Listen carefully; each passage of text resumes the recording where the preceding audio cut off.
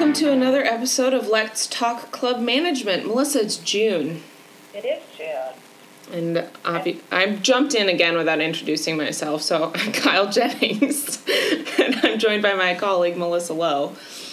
How is it June already? I don't know. How are we halfway through the year? I'm not exactly positive how that happened, but that means that we're just about to start summer, and who knows, by the time that this has come out, it may well be past the first day of summer. Who knows? Yes, absolutely. And so we're excited this edition to have some great interviews and to really talk about what are the elements of a winning team. I think for any club that is successful, it is directly related to having a team working behind the scenes. Absolutely. And having leaders of those teams. Yeah, the cohesiveness of a team, I think, really lends itself to the overall success of the club, but then to the member experience. When you know that your GM is supported by a cast of individuals who are on the same page and on board with everything that the board wants to see happen, and that they communicate well with each other, they have a healthy amount of respect for each other. I think that all in all, that really lends itself to a pleasant experience for the member, but also a pleasant experience for the individuals that are working at the club. That goes for even employment teams not at clubs. I would say that that's true anywhere. I know that our team is cohesive, and we're learning every day on how to even be better and more winning. Absolutely. And I think that, once you've worked in a effective team, you can't devalue really what that means right. To your culture and to your effectiveness. And I think, it's a really interesting. So our first interview is with Joe Basso, who is an MCM who wrote his monograph specifically on this topic. And then we had the opportunity to talk with John Embry with the U.S. Professional Tennis Association to talk about the changes that are coming to their accreditation and certification, which will ultimately benefit clubs. And we know that the tennis portion of a club is an important part of that team. Mm-hmm. Absolutely. Food, beverage, and golf, and really all of the amenities. So we're very excited to with you. Those are great. And then we get to follow things up with our Idea Fair interview, and we're going to sit down and talk with the team from Myers Park Country Club, and their idea came out of the Leadership Philosophies and Development category, and they're looking at a business unit review, which I think Melissa chose very well because, again, it fits right in nicely with this idea of winning teams and a successful, cohesive unit. So this is going to be a great episode, and we're really looking forward to sharing with you. Joe Basso, MCM CCE, is the General Manager, Chief Operating Officer of Birmingham Country Club in Birmingham, Michigan. A member of CMA since 1987, he was recently inducted into the inaugural 2019 class of CMA Fellows, an honorary recognition program distinguishing those living CMA members who epitomize the leadership, integrity, involvement, and contributions of club management professionals. We are excited to have Joe as our first fellow on the podcast. Joe is currently the chairman of the MCM Academic Council. He attained his Master Club Manager MCM designation in 2002 with the publication of the MCM monograph, Building Bridges, Working with the Golf Management Team. Joe, thank you so much for joining us today. Tell us what first inspired you to pick this topic for your monograph. Well, it was an interesting conversation that I had with my golf professional at the time. It's on a Tuesday morning, actually. We were standing in the kitchen having coffee, and it was the third or fourth time he brought the subject up, where he would play golf on Mondays if the clubs were closed with all of his golf professional friends, and I can still hear him ringing in my ear. He's like, "Pally, I just don't understand it. All these guys do is complain about their general managers." And it was a bit puzzling to the two of us because we had a great professional relationship and a personal relationship outside the club. So I started to stick my toe in the water with conversations with other managers and superintendents and golf professionals around the area to get their sense of it. And remember, this is back in probably the late 90s when this all started to take shape. And at that time, there was, I'll use the term disharmony. There was a bit of disharmony among a lot of the industry organizations and associations, and and my personal view, a lot of it was just territorial aspects, and so the topic really kind of intrigued me because I really, to me, it was foreign how you couldn't have a positive working relationship with these individuals, and so it represented an opportunity for me to learn something about it and try to get the bottom of why there was so much pushback to it. So let's talk about the elements of a winning team or in the club industry. Can you take us through those? Sure. I can tell you when I first started to do the research for this, there really wasn't a lot of industry-specific literature as it related to just team dynamics. Most of what I was able to find when I researched the monograph was academic. But I can tell you that I've seen a lot has been written since then, since the monograph was published. And it's not coincidentally that these same 5 elements keep showing up in some form or variation. And I'm happy to take you through them in no particular order of importance. But the first one I'd like to talk about is communication. And it's, certainly over the last 2 decades, communication has changed a lot. It's a much faster-paced club management environment these days, and open lines of communication are almost an absolute necessity for getting things done around the club and to set yourself up for success. We just here at Birmingham, we employ 3 or 4 forms of real-time information vehicles, and it really becomes essential that every member of the management team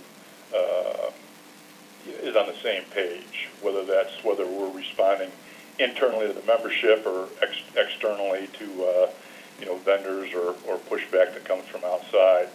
And I do want to digress for just a minute to say that even though this paper was developed around the specific relationship between the superintendent, the general manager, or the club executive, and the golf professional, these elements apply to just about every relationship, and certainly within the management team itself. And that communication piece, I just would close that first element out by just underlying the importance again of everybody coming forward with the same message and just avoiding the fake news. I don't remember who said it. One of my other golf professors used to repeat it, that in the absence of information, people will listen to anybody that steps up to the mic. And that's what we try to avoid here and trying to get out in front of everything.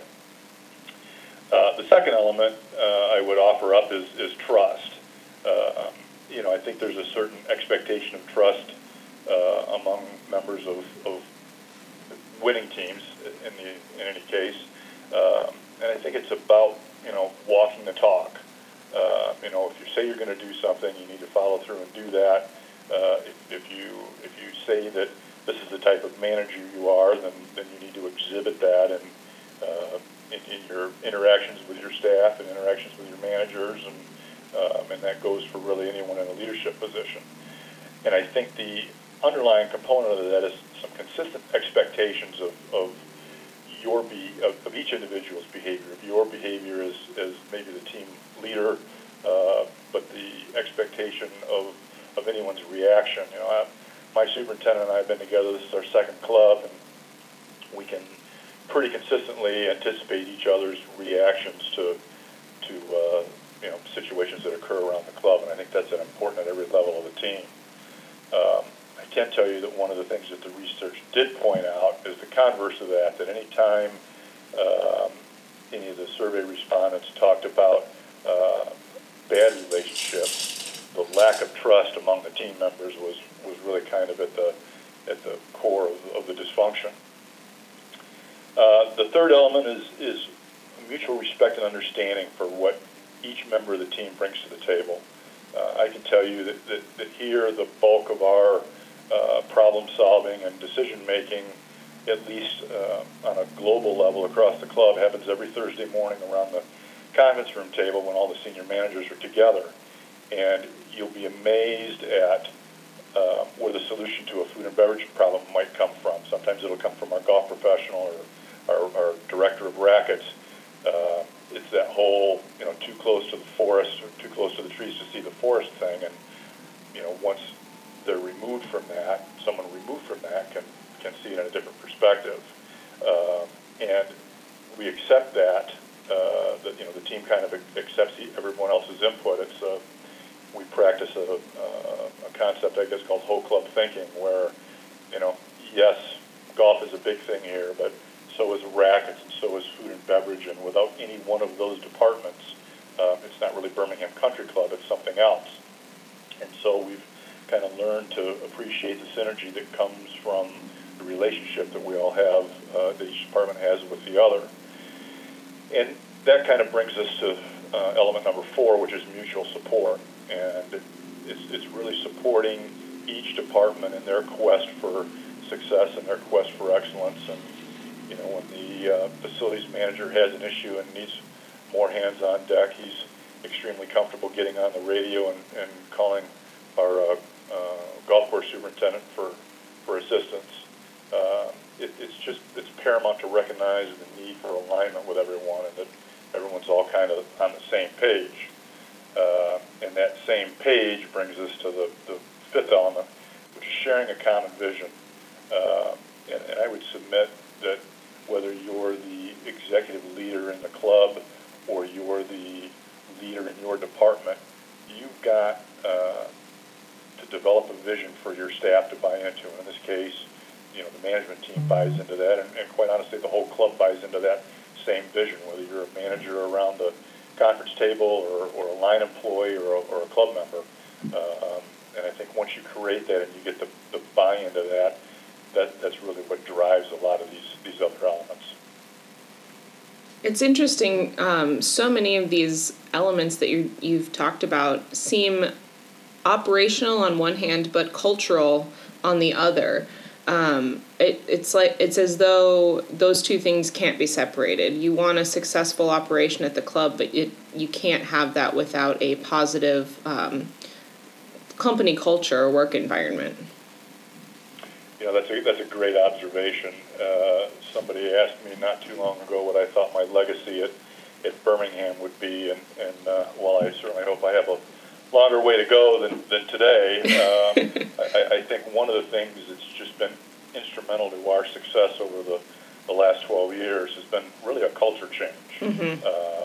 I remember having a conversation with Mike Leamhays once, and we were talking about club culture, and he said, you really have to, it really takes you like 7 years to get a handle on a club's culture. And my comment to him was, Mike, if it takes you that long, you're going to be looking for a job, because the club's going to be looking for more from you sooner than 7 years. And we had a very healthy, very, very friendly debate over that. But I would tell you that it's taken us just about probably those 7 years that Mike alluded to of working steadfastly and vigilantly on developing that vision and just making these 5 elements really just incorporating into our culture, whether that's, and it's a culture shared, club-wide. It's not the management culture, it's not the staff culture, it's not the member culture. It is indeed the club culture, and it's certainly, I think, been a large contributor to our success over the last several years. Absolutely, and I think you kind of addressed this, but the fact that culture is something that you constantly have to work on, but it's also something that I believe is consistently evolving over time. You talked about it a little bit with your first element of communication. The styles of communication over the last 20 years have changed drastically, but that can still be an important element in your club culture. You just have to be nimble and agile enough and adapt to those changes over time to make sure that that's still successful for your team. You're absolutely right. And that agility works both ways. Mm-hmm. When whether you got a crisis or some information piece that you got to get out now to everybody, that agility works in your favor. You can deliver a message, within a couple of minutes that would take you, 3 days of snail mail to get out, 20 years ago. But you also have to be very careful. Yep. Because that same agility, if that message is not the message that you want to get out, or you're a little flippant or casual and even just everyday, conversation, the wrong message can get out, and then you're fighting that battle. Absolutely. Well, following up from that, what advice then would you have for anyone who is looking at pursuing their MCM designation? I mean, it sounds like your process was very thoughtful, and it took a lot of time, but what would you say to somebody who's thinking about this as their next step? I would encourage them to find a subject that they can wrap their head and their heart and the rest of their emotions around, because it's the better part of a year process from the time you decide this is what I'm going to write on until you get to a finished product. And that's a year out of your life that you're also donating some of it to your, not donating, it's not the right word, but you're spending time with your family, you're spending time with your club, so there's other demands on your time. But I would also encourage anyone considering that pursuit to contemplate something that, while it's an important subject to them, or it's a subject of interest to them, it's not something that maybe they have a command of. Right. This was an incredible learning process for me. It made the process itself made me a better manager, but certainly the end result, the content, made me a better manager on so many levels. And that's really the essence of what that MCM journey, and certainly the monograph is supposed to be. Is you're as a longtime industry professional, you're supposed to develop something that you can give back to not only makes you better as an individual manager, but as a resource document for your colleagues in the industry. Absolutely. That's fantastic. Thank you, Joe. Yeah, I was going to say, I think the great thing about your topic is it's still so relevant, and it still resonates today. Well, it's just amazing to me how again, I think I might have said this earlier, how little there was out there beforehand. Now, you can, with all the golf publications out there, you see it, almost, pick a time period, but it's a regular part of what's being discussed in the industry, and I'm happy to see it. Well, great. I think that wraps us up. Melissa, do you have any other questions? I don't. Thank you so much for joining us, Joe. We really appreciate it. Well, I appreciate the opportunity. Thank you both very much. John Embry is the CEO of the United States Professional Tennis Association. John has held a wide variety of influential tennis industry roles for more than 30 years. They include serving as president of Prince Sports the Americas, president of Ball de Match, LLC, and 17 years at Wilson Sporting Goods Company, where he held a variety of positions, including vice president, general manager of the Racket Sports Division for 6.5 years. Prior to joining the USPTA in October of 2012, he launched a tennis consulting practice to assist endemic brands, associations, and new corporate entities in maximizing their impact in the tennis marketplace. Earlier this year, the United States Tennis Association, USTA, announced that the United States Professional Tennis Association has received full accreditation under the USTA's new accreditation program for organizations and institutions that certify U.S. tennis teaching professionals, making the association the only USTA accredited organization. We know that your club's tennis professional is key to a winning team. John is here to share more on this exciting news. Thank you so much for joining us today, John. We're really excited to have you on the podcast. Thanks, Melissa. Appreciate you extending the opportunity to me. That's great. So tell us about the changes. Tell us about the accreditation and what that means. Yeah, this is a real watershed moment for the tennis industry and for us here at the USPTA. As a little background, I will just say that our requirements for becoming a tennis teaching professional and a certified tennis teaching professional have been pretty limited. In fact, for 20 years, there was no pre-education or no education requirement before becoming certified. All you had to do was take a test. And that really is inadequate, especially when you compare it to, the golf professionals with PGA or food and beverage people that are cooks. I mean, the time that they have to apprentice and the education they have to have was far more extravagant than what we as the tennis industry had supported. And so in 2013, we came together with the governing body, the USTA, and PTR, which is a rival organization. We decided that we needed to raise the standards, and so we established a minimum criteria of 6 hours of online education, which is dedicated to really understanding how to work with young kids under the age of 10, called Coach Who Tennis. And once you pass that particular exercise in 6 hours of education, then you could go ahead and have the certification exam. But in the grand scheme of things, and in the world of tennis, the developed nations around the world, the U.S. is probably dead last in terms of education prior to certification. Australia, Canada, UK, France, Belgium, they're requiring at least a minimum of 400 hours of education before they get certified. And so with our 6 hours of education before certification, it pales in comparison, and it just doesn't do us justice. And the fact of the matter is that over the last 20, 25 years, tennis hasn't grown. It's been relatively flat. So if we're really going to go ahead and improve the participation in the game of tennis, we've got to do more to elevate the standards of our professionals. And so this paradigm shift is going to begin January 1st of 2021.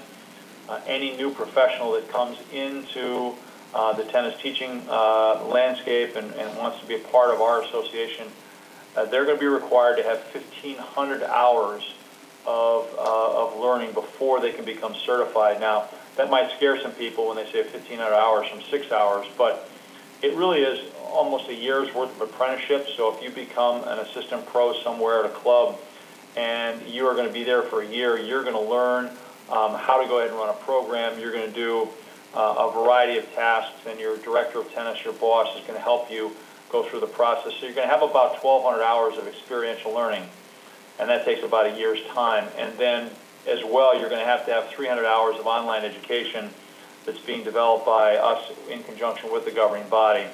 So that's the 1,500 hours of experiential learning that is going to be required starting in 2021. So that is a major change in how we're going to elevate the education and the professionalism of the people coming into the industry. And I think that plays well with CMA managers, because CMA is all about education. And I think they also appreciate the education that golf professionals have to go through with the PGA. And so I think it is the right thing for the industry. I think this is a fantastic achievement for us to be able to get agreement with the governing body to go ahead and raise the standards as we are. And so we're in the process now of the next 18 months, kind of getting ready for January 1st of 2021 to be able to implement all the different changes that are going to be required for pros coming in. Now, this does not consider those pros that are already in our association, are already teaching. They're going to get grandfathered in, and we are going to raise the standard. We are going to raise the continuing education requirement that we have over a 3-year basis from what it is now, which is only 12 hours, 6 credits. But it is an improvement for those existing members. We're going to raise their standards, and we're going to ask them to do more continuing education. But clearly, it's for the people coming in the industry. They're going to be better trained so that they can deliver tennis in a much more professional and better way than they have in the past. So, John, tell us how these changes are ultimately going to benefit clubs and club members. So we think that by delivering tennis in a better fashion, it's going to keep more players playing tennis, and it's going to keep people and attract new people into the game.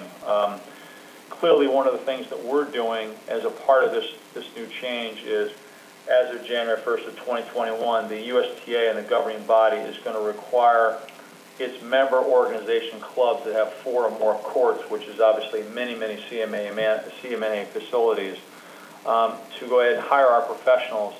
And that's a big deal. It's going to help us influence the job market and get our pros with those clubs that have 4 or more courts. But in turn, we are going to do some things to help those club organizations, those member organizations that are going to go ahead and comply. One of the things that there's a Net Generation website that helps encourage parents of kids who are interested in learning about tennis to go to the Net Generation website and find out where they can go get programs. And because member or clubs are going to be hiring professionals from the accredited organization, which is us, they're going to be listed at the top of the Net Generation coach search website. So their club will be identified in that fashion. We're also going to do a variety of co-branded advertising with the governing body on ESPN, on the Tennis Channel, in print as well as in social media, to get clubs to be aware of how these new standards are going to impact their club and what the new pros are going to have to do to become certified.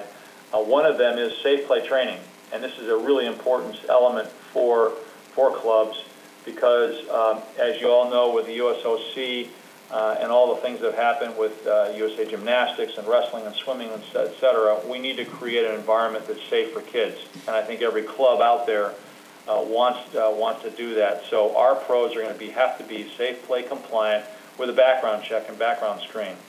And so there's going to be an insurance or a reassurance that the pros that are going to be hired from the accredited organization are going to have to be safe play trained, safe play compliant, and background checks, and that should resonate well with a lot of the clubs that are CMA members. We're going to offer some reduced fees for education for pros to go to our conferences and to our division conventions. There's going to be an array of online education that pros are going to be able to get, which are going to make them better in their jobs. I think consumers are going to have a better experience when they're working with pros of the accredited organization. And we're also going to offer the governing body is going to offer grant assistance to clubs who are hiring pros from the accredited organization, and that grant assistance comes in the forms of blended lines or helping with renovation of the courts. That's going to be part of the relationship that's going to be developed between the governing body and member organizations. So there are other benefits that are going to come to clubs. There is a wide range of them, but I think it's going to make the clubs feel really good about working with us and hiring pros from the accredited organization. And I'll make this statement from a CMA standpoint. I don't think there's a CMA club that would ever hire a golf professional that wasn't PGA certified. We want to have that same sort of relationship and respect that any pro that is hired for tennis at a CMA club, that they be from the accredited organization, which is the USPTA. So I'll stop there and take it to the next question. Absolutely, and I would echo your sentiments that certification is certainly first and foremost important for our members, and I definitely think that they'll see that throughout their management team. So one of the things that we're talking about on our podcast is really the elements of a winning team. Can you share how the tennis professional contributes to that winning team culture within the club management team? Yeah, thanks, Melissa. That's an interesting question because for a lot of years and for at many clubs, tennis was sort of the stepchild within the club organization. The response for the managers and the boards would say, well, that's just the tennis program. They go off and they're doing their own thing, and we don't really worry about them or bother with them. And that's changing. That dynamic is changing. Tennis is becoming that much more integral to a club because with golf struggling in a lot of respects, tennis and other amenities that clubs offer are going to be more important to the club members. And we all know that the responsibility of the club is to make sure that club members have a great satisfactory experience, that they come back to the club on more frequently, and tennis can certainly enhance that. So I view the director of tennis and the tennis staff as a tremendous asset to the club from a customer service standpoint, from a membership services standpoint. We've got to make sure that our tennis pros and our tennis staff is helping sell the club's membership and bringing in new people into the club and making sure that the member experience is satisfactory and actually exceeds their expectations. We want the tennis pro to be like a department manager, the director of tennis to serve as that department head be responsible for training their staff and training the front desk and understand how important customer service is. Not only delivering great lessons and great programming for their members, but just delivering a positive customer experience. So tennis should not be looked at as sort of an afterthought. It's an integral part of the organization, and the more tennis is, the more the tennis staff is given that forum to go ahead and participate in club activities and be responsible for helping with club functions, it's going to benefit the club long term, in my opinion. So much exciting stuff going on for you all, and certainly, you have a good path ahead of you over the next 18 months. What else would you like our CMA members to know about the process? Melissa, thank you. We just letting them know. I mean, the communication is going to be critical. This is not something that's going to happen overnight. We've got to make sure that we reinforce this message over and over and over again, whether it be at chapter meetings, whether it be at world conferences, whether it be at whatever. We've got to do the best job we can educating your managers and your members about what this new accreditation and what this new certification pathway is going to mean. The other thing I would say is that we need a new pipeline of tennis professionals. We're aging out as an association, and unfortunately, we don't have as many young people coming into our teaching profession as we would like. Certainly, the PGA has their professional golf management schools. There are 19 of them, I think, around the country, and there's this incredible pipeline of young professionals coming into the PGA, and we haven't had that, and we don't have that, but we're starting it now with the help of the governing body. We're going to create these new PTM programs. We have only 2 right now, or up until last year we only had 2. Now we have 12, and we hope to have 20 by the end of 2020, where we are going to have a pipeline of young professionals coming into the industry, because I think that's going to be important for clubs as well. We have to have a pipeline of people that are going to be attracted to come into our industry, that want to aspire to be a tennis teaching professional, that recognize that this can be a career path for them. And we certainly know that CMAA does a wonderful job attracting students to come into their profession, to come into their association through their hospitality schools, et cetera. And we need to do the same thing on the tennis side. So I would love the club managers to understand that this is an important initiative for us, that we want to try to get these young kids coming into our profession to take the places of those of us that are going to be retiring in the next 5 to 10 years. We have to have quality, and we have to have more professional kids and trained professionals coming into our association so that they can go ahead and be members of the CMAA clubs and really help drive their membership and offer a better program than they've ever had in the past. Absolutely. Well, thank you so much, John. We really appreciate you joining us today, and we look forward to talking with you again on this topic. Thanks, Melissa. Thanks, Kyle, very much. Have a great day. Well, we're very excited for our Idea Fair interview today to have Paul Mavenzi, who's the Assistant General Manager of Myers Park Country Club in Charlotte, North Carolina. This idea really popped in terms of our theme for this edition, really to talk about those leadership philosophies and development, and this concept of the business unit review, which I think works really well into this teamwork concept that we're talking about this month. Paul, thank you so much for joining us. Absolutely. It's my pleasure. Thank you for having me. So tell us about where the idea came from. So it was actually a board directive between our general manager, Mr. Beto, and our board. What we found out is that our operation is much larger and much more complex than our board had an actual understanding of. And so they asked us to figure out a way to really convey the message and make it just a really clear statement to the board as to how complex we really are. So we came together as individual business units. The first one that we did was fitness. We felt like fitness may be a good starting point. It was a little bit easier to be able to dive into and be a guinea pig for us, essentially. What came out of it was that we found out that we are big, we are complex, and there's a lot more to it than we ever let on, because it's just our day-to-day, and this is our operation. This is what we know. We don't know anything more. We don't know that the membership isn't as aware into the intricacies of the operation. So it was great to be able to get in front of the board and really just lay it out there. Great. So when you go in to do the business unit review with the board, how much time does that usually add, or time investment is that in your board meeting? So it's an additional 30 minutes. We, the food and beverage unit, I guess proud to say that we went over our time limit by a couple of minutes, as we figured we might. But they didn't cut us off, which we appreciated. We went on 37 minutes, and then we opened the floor up to a little bit of a Q&A at the end. What came out at the end was that the board said that it was eye-opening, that it was really great to see and really great to understand that while food and beverage is one unit as a whole, at the front of the house and the back of the house operate as two individual units that come together for the greater good of the experience of the membership. What they didn't realize was how big the operation was. It was a $6 million operation. They knew that. But they didn't know that the back of the house had 80 employees and the front of the house had 70 employees.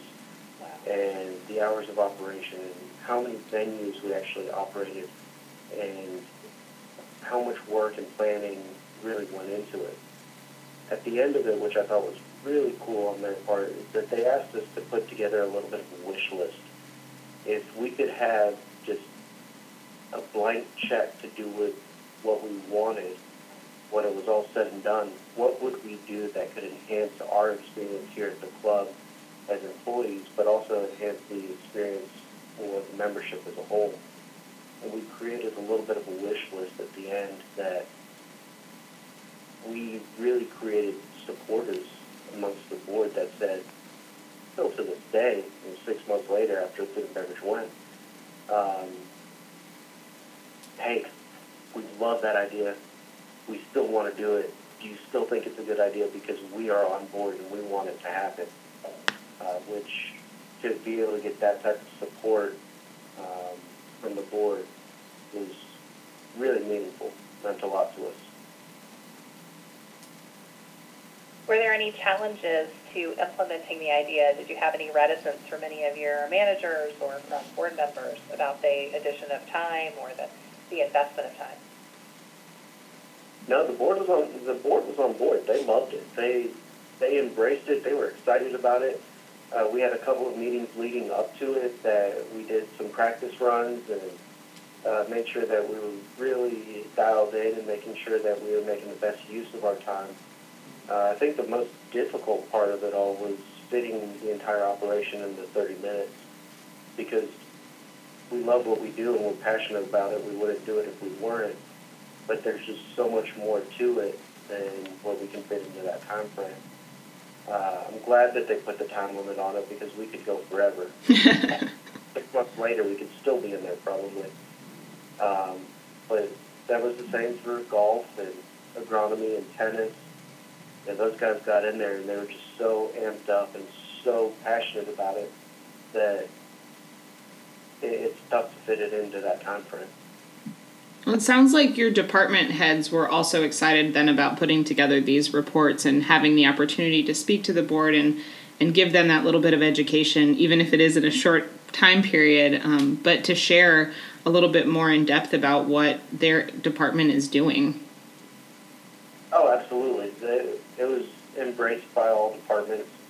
I think that it was really an opportunity to get there in front of the board and tell them, this is what we love. This is some areas of opportunity that we have to be able to make the department better for the member experience, to be able to make it more efficient for our operation. And at the end of the day, if we could do something that might change the operation for the better, this is what it would be. And to be able to give the department heads, to be able to give the department that type of audience, to be able to just get up there and speak passionately and speak from the heart, it was huge. It was a big deal for us. And typically when we go into those meetings, the committee meetings or board meetings, we're stuck to an agenda and we're there in front of the firing squad just answering for the day-to-day operational questions. This was really an in-depth dive into who we are, what we do, why we do it, and how we've gotten to the point that we have within the department. So I don't think that there was a single department or a single department head that looked at this and said, this just doesn't seem like it's going to be worth our time.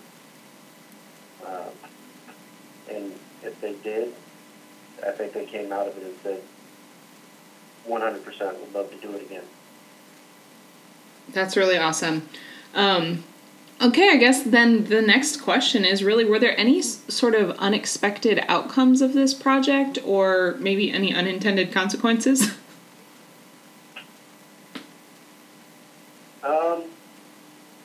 I think the big unexpected outcome was creating those raving fans from the board. We went in there and went, really just shot for the moon for some of these ideas. And when we explained it and answered the Q&A and explained why we wanted to, at the end they said, why haven't we done it yet? Let's this meeting and go get it done. Like, go ahead and tear that wall down and figure out where to build it. Let's get it done. That's awesome. And it was great to be, like I said, they're excited about it. They're amped up. They're passionate. They're ready to do it. And the club will always move a little bit slower when it comes time to spending additional money. Mm-hmm. But being able to get that support at the board level is just, guys. That's awesome. That's really cool. Like I said, if anybody went in hesitant about it, they came out very positive, and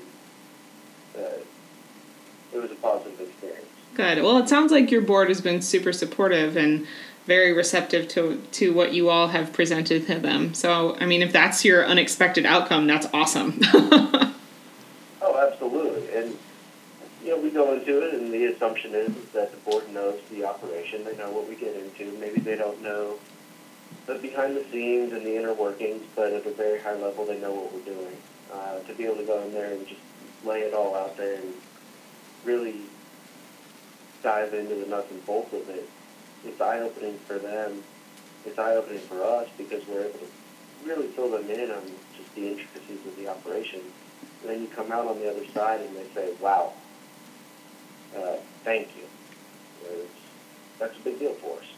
For sure. For sure. Well, I think that wraps us up for questions. Melissa, do you have any other follow-ups? I don't. Thank you so much for sharing. I think the communication of this is fabulous, and it's a great idea and definitely applicable to any club. Mm-hmm, for sure. Well, good. Thank you both. Okay, time for some announcements. We now have the 2019 conference recordings available on CMAA University. So the recordings for many of the sessions at the 2019 World Conference on Club Management are now available on CMAA University for any members who purchased the recordings or purchased a full conference or education-only registration. You can earn up to 5 additional CMI credits by taking these courses online. However, they have to be courses that you did not attend at World Conference, so you can't double dip.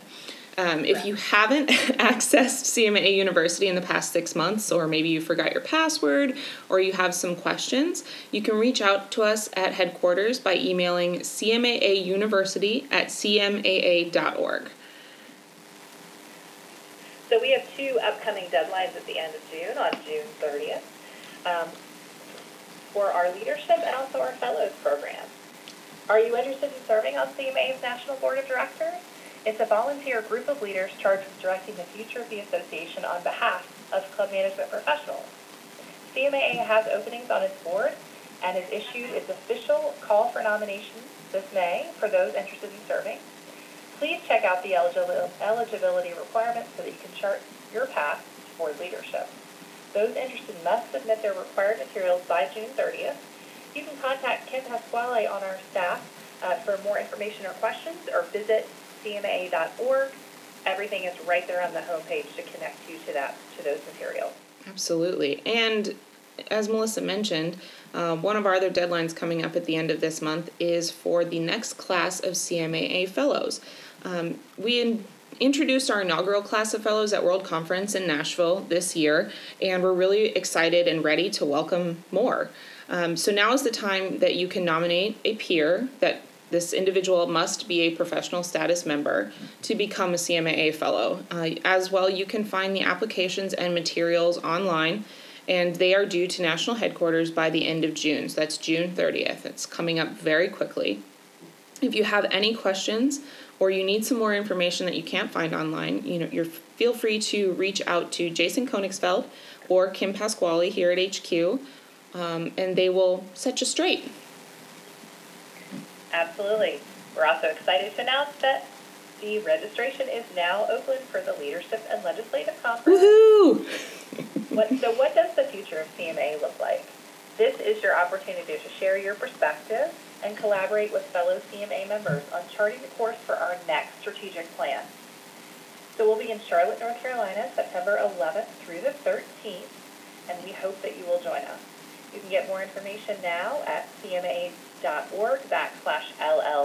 Registration is open, and we do encourage you to register early. One point that I would like to make about LLC, is it true, Melissa, that each chapter does get one free registration for someone to attend?